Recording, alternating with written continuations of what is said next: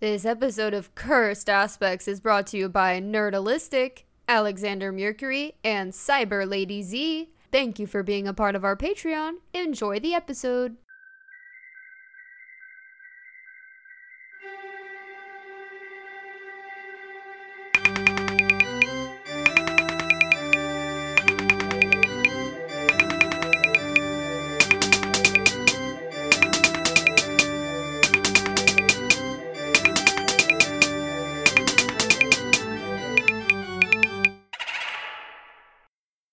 You know how to take a song that's usually happy and turn it into a horror song? No, I don't. Well, let me show you. The hills are alive. You've already fucked up. Why? The hills should be dead. No, that's the scary part, is that they're alive. Well, of course they're alive. They've got grass and trees and shit all over them. Well, I think I'm more meant like a reference to the hills have eyes. I don't now. Okay, I haven't I've seen never that movie. I haven't seen the movie or read the book or played the game, but I do not think the hills literally are alive in that. Oh, well then they should make a movie about that. Okay. Welcome to Cursed Aspects. Welcome to Cursed Aspects.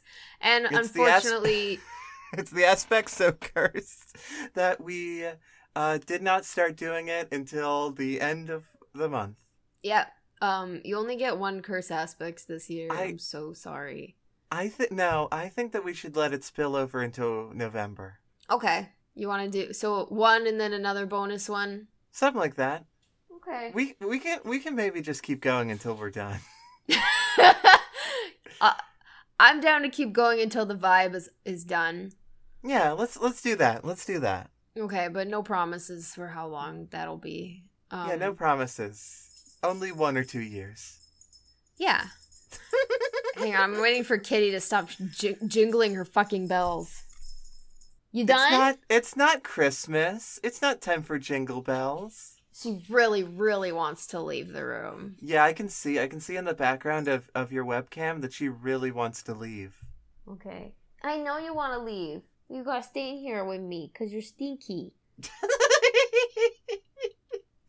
Oh my gosh. If you didn't listen to last year's, she just jumped on the computer. She's really just doing some stuff. But you know what? It's her month. She's a black cat. She's allowed to do what she wants. Yeah. Yeah. You go, kitty. She's now behind the TV. Anyways, this is it's where no explanation. It's scary. Ooh, spooky, scary. Here's the fucked up thing, is that I bring scary, haunted stuff all the time. Mm-hmm. And I limit myself to only do it during this time of the year. Yeah. So I don't know how to distinguish myself. The distinguish is I'm doing it now too. So it's I think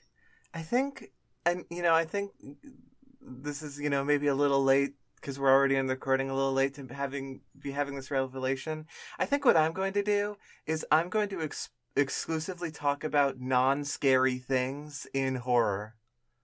Okay. Good luck. Also, please excuse the jingling for this episode. My kitty, it's her day, okay? And she's on my desk and she wants to be a part of the podcast. Yeah. So for Halloween this year, I didn't dress up last year, but for this year I am dressing up and I am going to be a wizard. And let me just real quick tell you, what I've gone through to get what I want for my costume. Uh-huh. So, when I think of a wizard, I think of something very specific. And that is, a wizard hat and a wizard robe that is blue and has gold stars and moons on it. And also is like, preferably a shiny cloth like fucking velvet or suede. And let me tell you, that's like the most stereotypical wizard shit, right? That shit's nearly fucking impossible to find online shopping. It is, most of it is like Either is $200 handmade only in baby size on Etsy, or it's not what I want and I'm picky. But not to worry, if you're like me and you want a wizard costume, you could go to fucking a lingerie website. And for $40 you can get yourself a wizard robe and a hat that is exactly what you want. Sorry. This is a lingerie website. And I'm not even questioning that part. The part that I'm questioning is, do they have the wizard hat and robe because of the fucking meme of I put on my wizard hat and robe of, like, sex role play? I have no idea, but boy, do they have a variety of stuff. They've got Viking outfits. They've got fucking anything for the bed. Okay. This is sending me. Well, and the best part, and I'm going to show this to you, Jupiter, is that every single costume / sexy outfit that they have on their website comes with a video of a runway model walking down a runway with it. So I'm going to go ahead and show you the sexy wizard. Oh, this is I'm so excited. Oh. You know what, though? I mean, she is working it. Yeah. She is really working it. So I got the costume, and it's not bad for that. And now I'm really tempted to just add fishnet leggings to the look. Just really, maybe now I think I should, in dedication to this website, just be a sexy wizard and have a fishnet. So that's my experience to be a wizard. Also, the cape is hella cute, and I deadass want to wear it outside of Halloween. Fuck yeah. I mean, yeah, correct. So I also did not dress up for Halloween last year, or for the last several years. And I'm changing that fact this year. I am dressing up for Halloween this year. Ooh. And very predictably, I'm just gonna, just real quick, what do you think I would dress up as? A demon? A devil? Correct. You've got it immediately. You got it in one. So I'm going for a demon. I'm going demon look because it's something that I could pull off, mostly with stuff that I already had. And so so here's my plan, right? Here it goes. I have got demon knee-high socks. Oh, hell yeah. With a summoning circle skirt. And then I have a pentagram harness. Oh, shit. I've always wanted one, and now's the time. I'm basically prepping stuff that I will wear outside of Halloween. Oh, absolutely. And then I already have a pair of demon horns that I can costume good. Demon horns. Good. So yeah, that's sort of the plan. And I'll I might dress it up, add some jewelry or whatever, and I also might add my massive fucking 6-inch boots. Hell yeah. Absolutely, that's a requirement. Yeah. So I'm going to be taller. I'm already very tall, but I'm going to be even taller, and a demon. So ideal existence. That's a good look. That's a great look. You. Happy Halloween. Happy Halloween. I guess we can talk about the stuff now that's spooky and scary. Yeah, we can probably do the podcast now. Yeah. It's my turn. It certainly is. And Kitty's just going wild. Kitty's off the shits. Kitty's in front of the computer screen. Kitty's I can see the shadow of Kitty. Kitty's just out of shot of the webcam. This is Kitty. Oh, there's Kitty. There's Kitty. Kitty's doing a sniff. Wow. Kitty's sniffing the microphone. Wow. I'm so glad that we're gonna have this audio in the podcast. Thank you so much, Kitty. Thank you so much, Kitty. Special guest Kitty. Can you put featuring Kitty in the title? Featuring Kitty? Yeah, I can do that. Yeah. Hell yeah. So Kitty is sitting directly in front of me behind the microphone. So I am essentially telling my thing to Kitty. So Ideal. Kitty, let me tell you about, hey Kitty, look at me. Kitty, hey. Do you remember when we watched that movie last night? You remember that? And you jumped on my lap in the middle of it? Yeah? Okay, so today me and Kitty are going to be talking about the special effects in Nightmare on Elm Street. Oh, sure. Yeah. All right. And this, it's like I've had a whole list of things to talk about this time of year, and then I watched that movie last night, and I was like, oh, gotta talk about this. So, oh, Kitty looked directly into the webcam. She knows. Oh, she knows. Are you leaving? No, she's like, Amy, you made me stay in this room, so I'm going to be a much of a shit as possible while also being an angel. So Nightmare on Elm Street is a scary movie from the 80s, and I never watched it until last night. Like, I only knew it from like parodies and stuff, and sure. I just knew like all I knew was, Freddy's a guy with the sweater and the knives and the hat and the face, and also he's in dreams, I guess. Yeah. And that's really all you need to know about the movie. Overall, like the movie, the like story itself is not that great, but I mean, who cares? The movie itself is just so worth watching because one, it was in the 80s, two, it had like such a low budget, but yet three, they have really fucking cool effects despite the fact that they had like a very small budget. Yeah. So let's first off, I'm just gonna look up their budget. I just want to know. Sure. We have no idea how much anything in a movie costs, but sure. How much does a bucket of fake blood cost? We have no idea. It says that the budget was an estimated $1.1 million, which is actually a lot. That's a lot of money for us, but for making a movie, I think that's pretty low. Yeah, but it's also confusing because lots of different websites say a bunch of different things. Like, I was on an interview website and it said that they got a lot less than that or something. So maybe like specifically the budget for special effects was really small or something, and they spent a lot of money in, I don't know enough. we have no idea how this works. Yeah, no idea how it works. But I mean, just to give you some fucking leverancy. Is that a word? Leverancy? Do you mean leverage? Just to give you a comparison, the budget for the 2010 What the fuck is leverancy? I don't know. I don't know. No. I'm not dissing you. I'm thinking that we should add leverancy into the public lexicon. Leverancy. I don't know. I just thought of it as a word of like using to compare other things. I don't know why, but I'm here for it, and I think we should start using it unironically. Okay.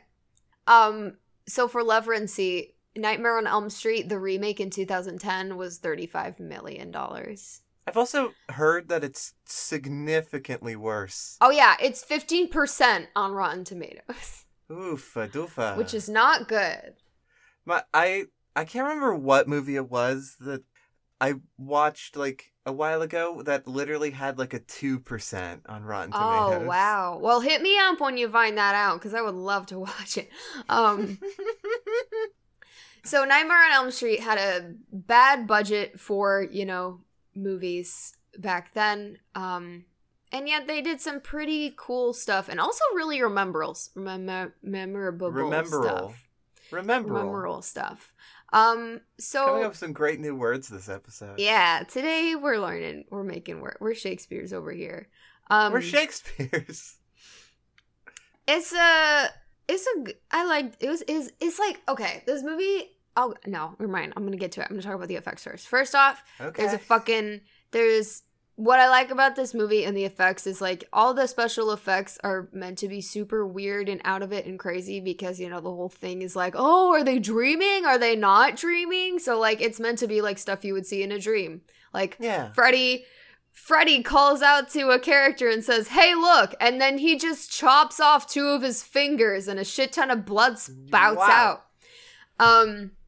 Yikes-a-rooney. Yeah, I didn't like that part. And then, like, at one point, this girl is getting chased and she's running up the stairs, and all of a sudden, like, she looks down to her feet while she's going up the stairs, and, like, her feet are stuck in the stairs.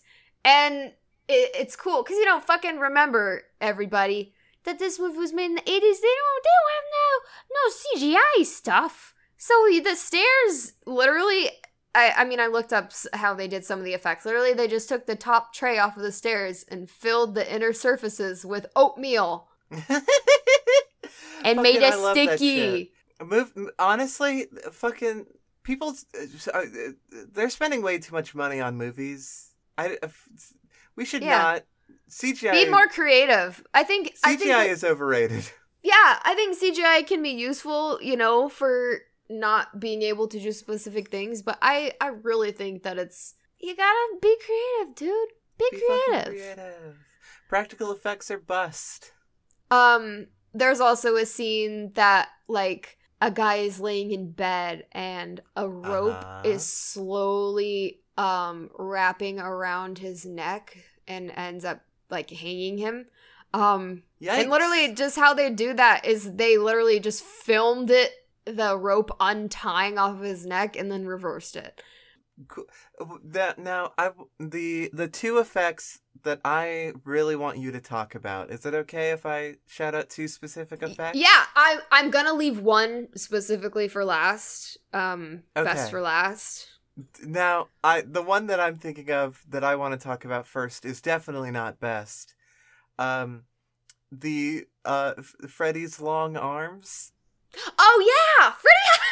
I completely forgot about that one.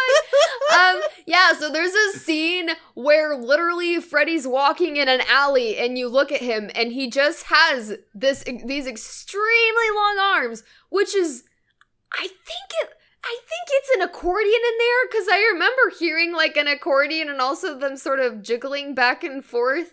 But he's just fucking holding some fake arms, and it looks pretty bad, but it's also so very hilarious.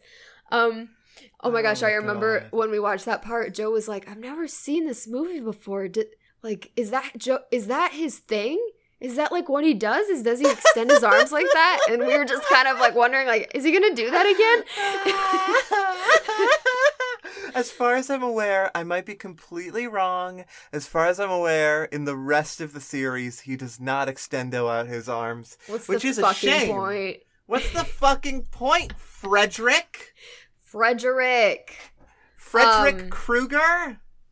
There's also there's a really cool scene where a bitch is in a bathtub. Sorry, huh? A bitch is in a bathtub. And okay, that's the phrasing you've decided to go with, and and you've just committed to it. So here we are. And then all of a sudden, why I wanted to say Kramer. Kramer instead of Freddy Krueger. I was gonna say Kramer. No. Kramer with his knife hands, like, between her legs, like, lifts his hand up and, like, pulls her down, and, like, she literally, like, falls all the way into the bathtub, and it looks like she's drowning, and it's super cool. And basically they had to, like, try and shoot that over and over and over again because Kitty's licking a paper. It took a really long time to shoot that one because the guy was just in a scuba suit underneath the girl in a 2x4 bathtub that had the bottom come out, and then beneath it was a tank filled with water. And so essentially, like, the guy couldn't see, so he kept on, like, and he couldn't hear either. So they would bang on the bathtub when he was supposed to stick the claw out, and then he would just, like, plunge it between her legs, and then he would just have to do it over and over again because it would be too far to the right or too far to the left or too fast, and so they just had to do it over and over again in a scuba suit, dude. Oh my god, that's the sort of thing of like, you know, because like I think a lot about like the production behind different pieces of art and stuff, and like, you know, because like that's very relevant to my job, and it's a sort of thing of like, it's a cool effect, I guess, but also like, if you're thinking about what you're asking the actors to be put through, it's well, specifically that scuba suit dude, that was the director guy. That wasn't the actor. Like, no, but still, what I'm saying is that like it's a sort of thing of like, if you're thinking about it, you probably should be able to think of those problems happening and realize, hey, maybe we do a different scene instead. Yeah. There was unfortunately lots of talk about, you know, a small crew staying for hours and hours trying to shoot things over and over again, and that sucks, and fucking support the strike. But anyways, we got some blood stuff, and this is some of the bad stuff, is the blood stuff. So my favorite scene, well, not my favorite. I think my favorite was the bathtub because it really looked like she was drowning in a bathtub, and it looked so cool that it seemed so deep, even though it was just a bathtub. There's a scene where a dude he falls into his bed, and then he's essentially blended into blood soup. And then it sprays everywhere, and it looks cool as fuck. Yeah, it's probably the most memorable scene from the movie. Yeah. Because like, you see that scene and say that you are a teenager from the 80s watching that scene in the movie. Yeah. And then you see that and you're like, well, fuck. Guess guess my bed is not safe. Yeah. God, I cannot imagine like actual kids from the 80s seeing this movie, because it's like they're not desensitized like we are. Like, holy shit, this would be terrifying. Yeah. It really would. I mean, like, fucking, there's a reason why Freddy Krueger became such a prominent horror figure, is because the idea of a guy stalking you in your dreams and your parents not believing you is terrifying. Yeah, absolutely. Okay, so I got a lot of cool facts going on with this scene. They had a shit ton of blood. How did they do it? The room was upside down, idiots. Yeah. Everything in the room was nailed down. They had a rotating room, and they had one shot. They had one take to do it, because once you fucking pour fake blood over everything, it gets ruined. So they had one take for this. So the room was upside down. They were pouring tons and tons of fake blood out of this bed upside down. And then the guy holding the tank got slightly electrocuted because the lights that were in the room got electrocuted from the water. Jesus Christ. The guy was okay. The guy was totally okay. But he did lose control of it. And so essentially everybody lost control of the room, and it started spinning like crazy. Oh my God. And like the lights went out at one point. 2 of the cameras were completely covered with blood. And they kept that take. And what's really cool is that you notice like towards the end of the take that like the blood is not just going straight down or straight up. It looks like it's in space. It looks like it's like some of the blood, even though it's on the ceiling, is going sideways. And it's like, what the hell? That's so cool. And it's literally because the room was just rotating like crazy out of control because they lost control accidentally. The production of this movie, now that I am like hearing more about it, is just like, fuck, these workers did not have a union. Oh, absolutely not. Yeah, no, this is a very small budget movie in the 80s. Nobody, yeah. And also a fucking horror movie. Like, oof. I guarantee you these workers did not get paid enough for what they did on this movie. Absolutely not enough. So it's super cool. I love shit like that. I love looking at a scene and then immediately once the movie was over, I looked up like what went into doing those takes and it was super cool. And there's also like another really, I forgot to mention it, there's another really memorable scene where a girl is in a bed and the wall behind her bed, like Freddy's face is slowly like popping through the wall and then she knocks on it and then it's solid again. And like literally all it is just they had like a fucking spandex wall and he went through it. And it looks cool as hell because you don't know it's a spandex wall. It looks like a real wall. Anyways, this whole thing is just like, one, this movie is super, super campy and I love how campy it is. And that's like why I love the movie. I love, like, the story itself is shitty and the ending I hated, but like, God, such cool effects, such cool, funny, campy things, like fucking Freddy Cougar saying, "I'm your boyfriend now," and then sticking his tongue out of the phone, yikes, like the mom just fucking pulling an entire bottle of alcohol out of nowhere in like 4 separate scenes. Like one time she pulls it out of the fucking linen closet, one time she pulls it out of the pillow next to her. Anyways, it's an enjoyable movie and I just, I love how creative that they got and yeah. I like horror. I appreciate the also fucking they use the same rotating room at the beginning of the movie too. I forgot to mention that. Like she's like crawling all over the ceiling and stuff, covered in blood. Yeah, she's also in the rotating room for that. But yeah, it's fucking wild how rotating sets and rotating rooms and stuff in movies wasn't entirely unknown. It wasn't like people in movies were doing it, but everyone is just like, Inception did it first. Like, God, I know. Like, while I was looking into this, like, there's literally a movie from the 1950s that has a rotating room and a guy is standing on the ceiling. Like, it's there's like with Inception specifically. There's like, I forget.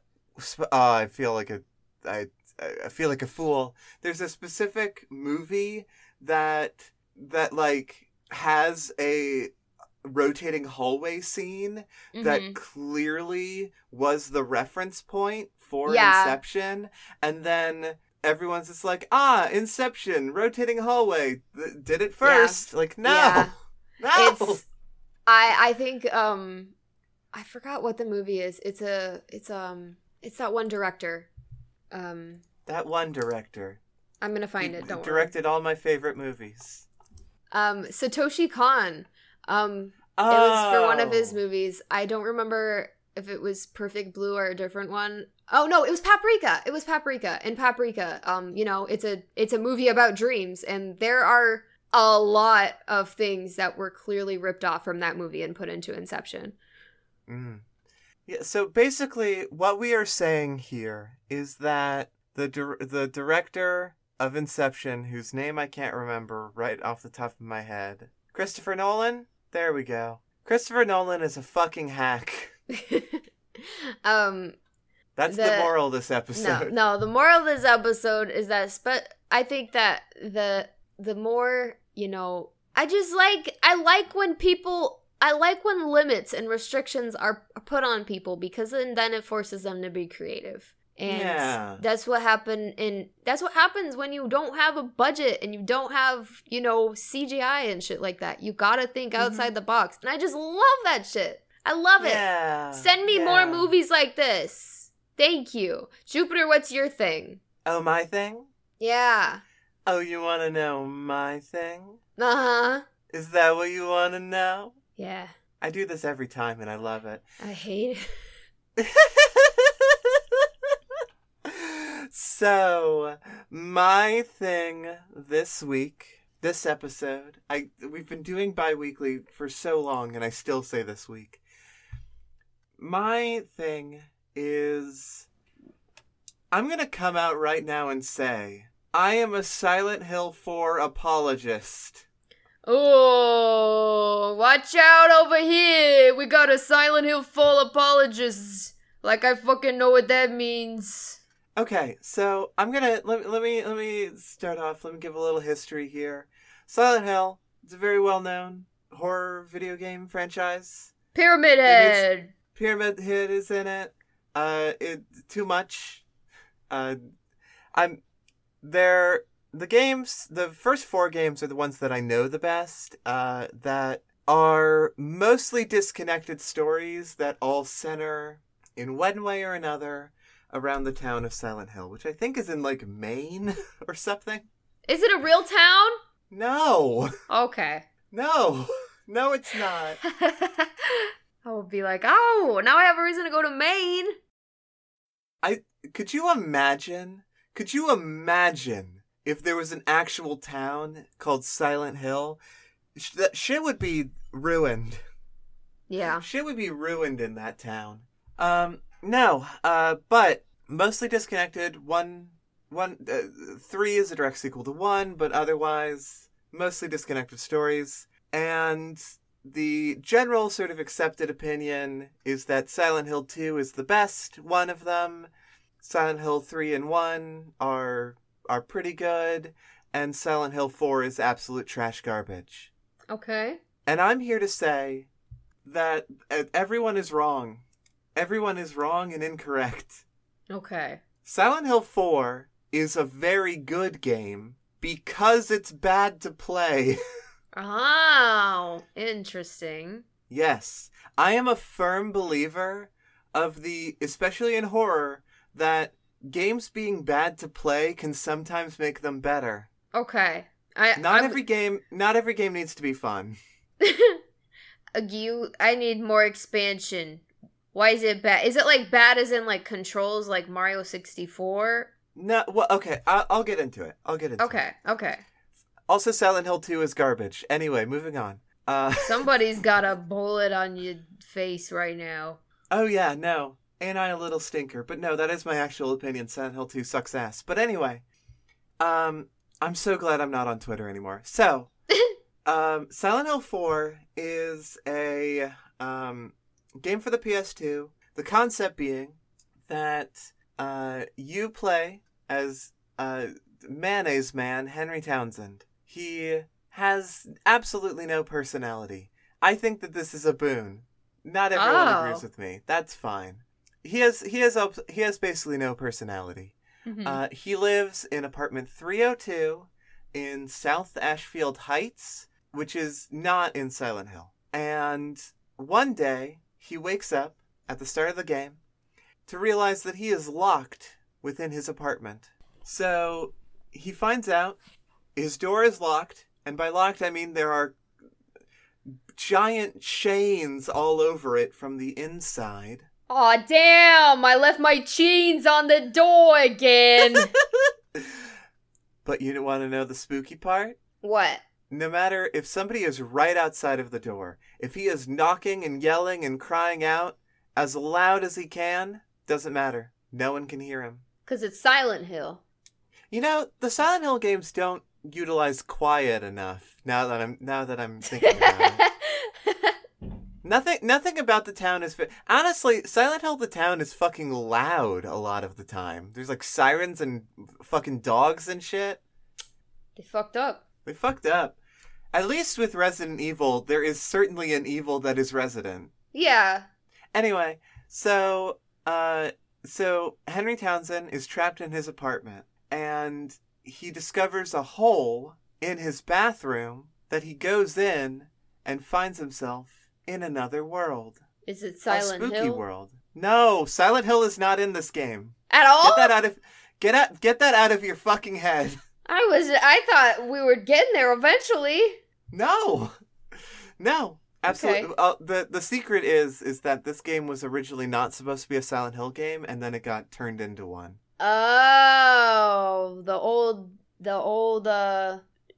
shwoo. Sure. So, basically, I could write a whole essay. I couldn't. I'm bad at writing.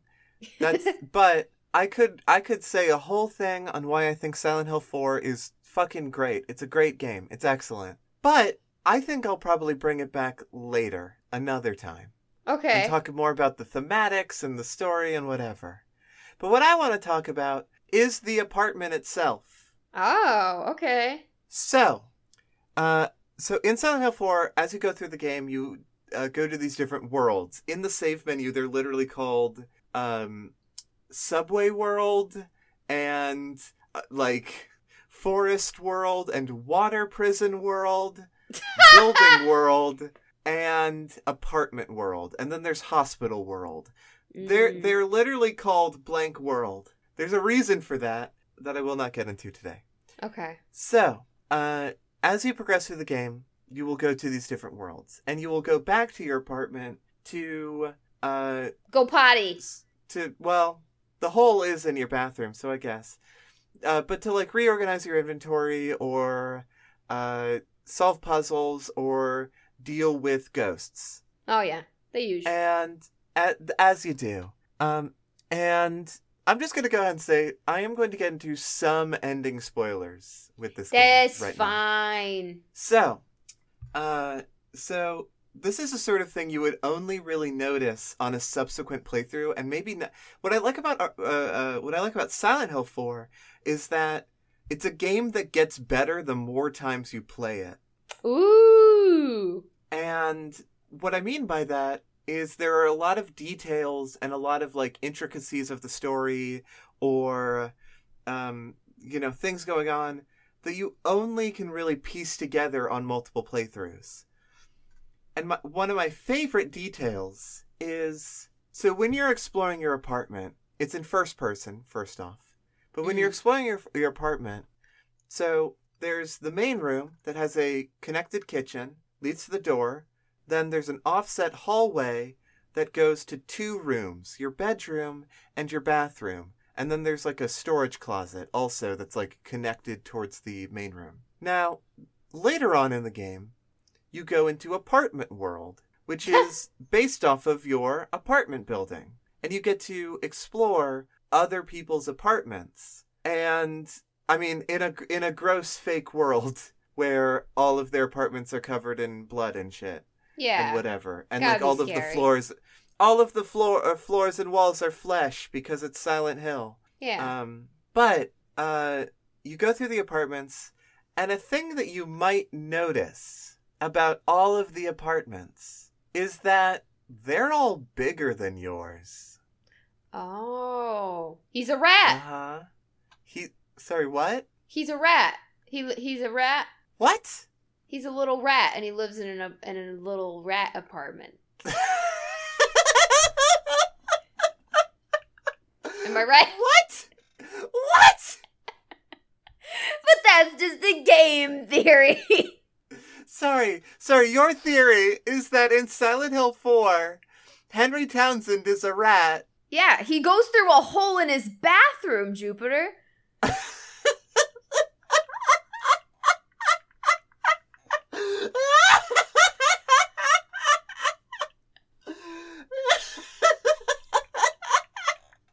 He's a rat. That's not what I meant. That's not what I meant by everyone's apartment is bigger. Okay. Oh my god. So again, my theme for cursed aspects this year is that I'm talking about not scary things in horror media. Yeah. And so I guess my thing is the apartment layout. Okay. And you will notice in everyone else's apartment that the connecting hallway, they all have the same layout as yours. But the connecting hallway that in your apartment and Henry's apartment leads to his bedroom and a bathroom keeps going in the other apartments. Ah. And there are two other connecting rooms.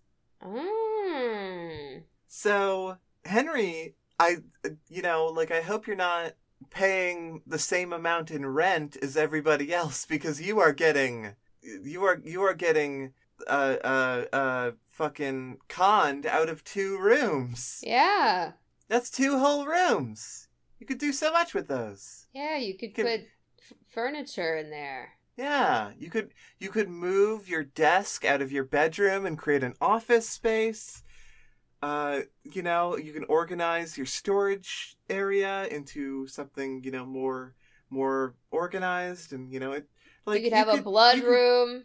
You could have a blood room where you keep all your blood. Now, that's not a thing you might notice on, like, you might not take into consideration that Henry's apartment is smaller than everyone else's apartment, but it actually is foreshadowing. Oh, yeah? It is. And the reason why is because at the end of the game, the final area is, well, it's behind that wall. Ooh. You take a pickaxe from the other world. Don't worry about it. The pickaxe is called the Pickaxe of Hope. And you break down the wall in your hallway, revealing that space is there. Oh, hell it yeah! It has been there the whole time. Oh, that's so cool. Yeah, it's really fun. Like, I really just, like, love the attention to detail there. The fact that, like, you can notice that you can be like, fuck, Henry, you got conned out of 2 whole rooms in your apartment. That's fucked up. Mm-hmm. Like, oh, you should talk to the fucking super about that. When you get out of your oh, I see. Yeah. Also, there's a dead body behind there, but don't worry about it. Well, that's why the board. You know, it's so much easier to just build a wall than to get rid of a dead body. You know. Yeah, it really is. It really is. And presumably, you know, Henry is going to move after the events of Silent Hill 4. He's going to move somewhere else and not live in that apartment building. Because, you know, it's kind of hard to be like, I'm going to go settle down in my apartment that I know for sure is haunted. Yeah. Even if you've cleansed out those hauntings, even if you know that the problem is solved, it's like, fuck. I'm not laying down to sleep here again. But also at the same time, like, you just got 2 new free rooms, so... Well, but then you're culpable for cleaning it up, and, like, you know, I think that, like, honestly, Henry should probably get, like, his security deposit back, and, like, get some prorated rent back on the fact that he has been paying for more than he has been able to use. Yeah. So the super is definitely going to have to come in here after Henry leaves and just completely remodel this apartment to get rid of all of the dead body smell. Yeah. You know, open it back up again. Or, you know what, since he's a landlord, he's probably just going to cover the wall up again. Yeah. Yeah. Anyway, that's my thing. That's cool. Love that. That's very... Thank you. It's a very small thing, but a very good thing. Because it's like... it's only something you'd notice if you really, really paid attention. But they fucking put thought into that. That's the thing. And I love that. That's some cool shit. Yeah. I don't really have, like, a whole lot to say about this thing, really. Like, I've said all of it. Mm-hmm. But it's, like, such a fun detail that, like... You know, if you're going through apartment world for the first time and then you go back to your apartment and you notice that you are missing 2 rooms, you might be like, well, what the fuck's back there? Yeah. Like, or even if you don't think about what the fuck is back there, like, if you just think about it as just being a wall and that's it, then it's just like, well, fuck, why is Henry getting conned out? Why is Henry not getting the full... apartment? Is he paying less in rent? What's going on? Like, I feel like as an adult, like, having all of those questions about, like, the Henry's living situation is, like, very fun. Mm-hmm. And also, like, only questions that I would be asking as an adult. Yeah, absolutely. Yeah, playing that as a kid, you're probably not thinking about rent. No, probably not. Yeah. And it's just like, also, I'm just gonna say, every single complaint that people have about Silent Hill 4, about the fact that you replay all of the levels, but with an escort mission, the fact that your inventory is small, the fact that it doesn't make sense, those are all the good parts about it. Oh. Those are all good parts of the game. Well, this is a little teasy preview from Jupiter. Yeah. When she actually talks about it. Yeah. Yeah. This game, Silent Hill 4 is good. Except my one I'm gonna go ahead and leverage my one complaint against Silent Hill 4 right now. Okay. Some parts of it are just a little too fucking horny. Oh, okay. The only alternate costumes that there are in the game, Henry doesn't get any of them. Aww.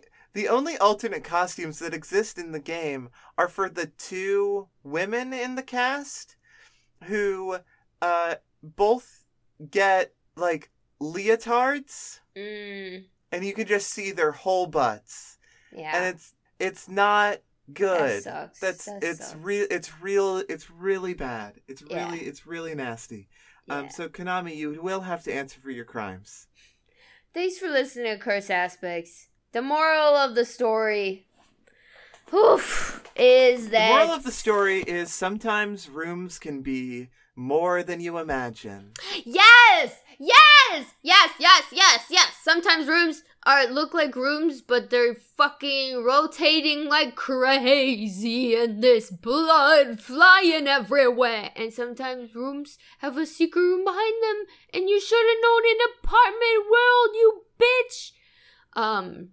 You can follow us on Twitter at EnchantingPod. You can give us a review and tell your friends about us. You can cry. You can cry if you want to. You can leave your friends behind. Because your friends don't dance, and if you don't dance, the hills are alive. God damn it, the hills are dead, Amy. Did we have a trick yourself? Treat yourself. Bye. Bye.